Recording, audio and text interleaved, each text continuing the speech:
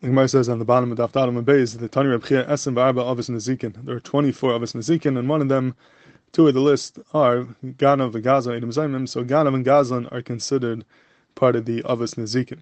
We consider Mazikim. And the question is, why do Ganav and Gazlan belong over here? L'chayr, Ganav and Gazlan are not Mazikim. The reason why they pay is because they took something that's not theirs, and therefore they have a Chi of Hashava. But l'chayr, there's no din Mazik over here by Ganav and Gazlan.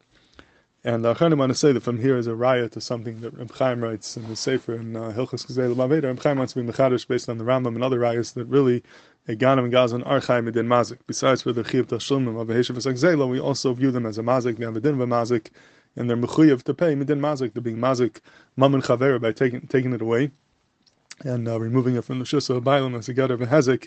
And the Chiv Tashlumim comes also Midin Mazik. And even in a case where you might not have a Chiv Hashava because of there might not be Kinani Gezela, but Afal Pichim there will be a Chiv Tashumim within Mazik because every Ganav and Gazlan has some type of inherent in Mazik as well. So l'chayr lefi that it would be moving Heitev why they would be over here in this price of Reb Chia, because they talk to our Mazikin. There is a Hezek involved in it, every Gnev and Gezela besides with the Chiv Hashava, and this l'chayr would be a strong riot to Reb Chaim's side.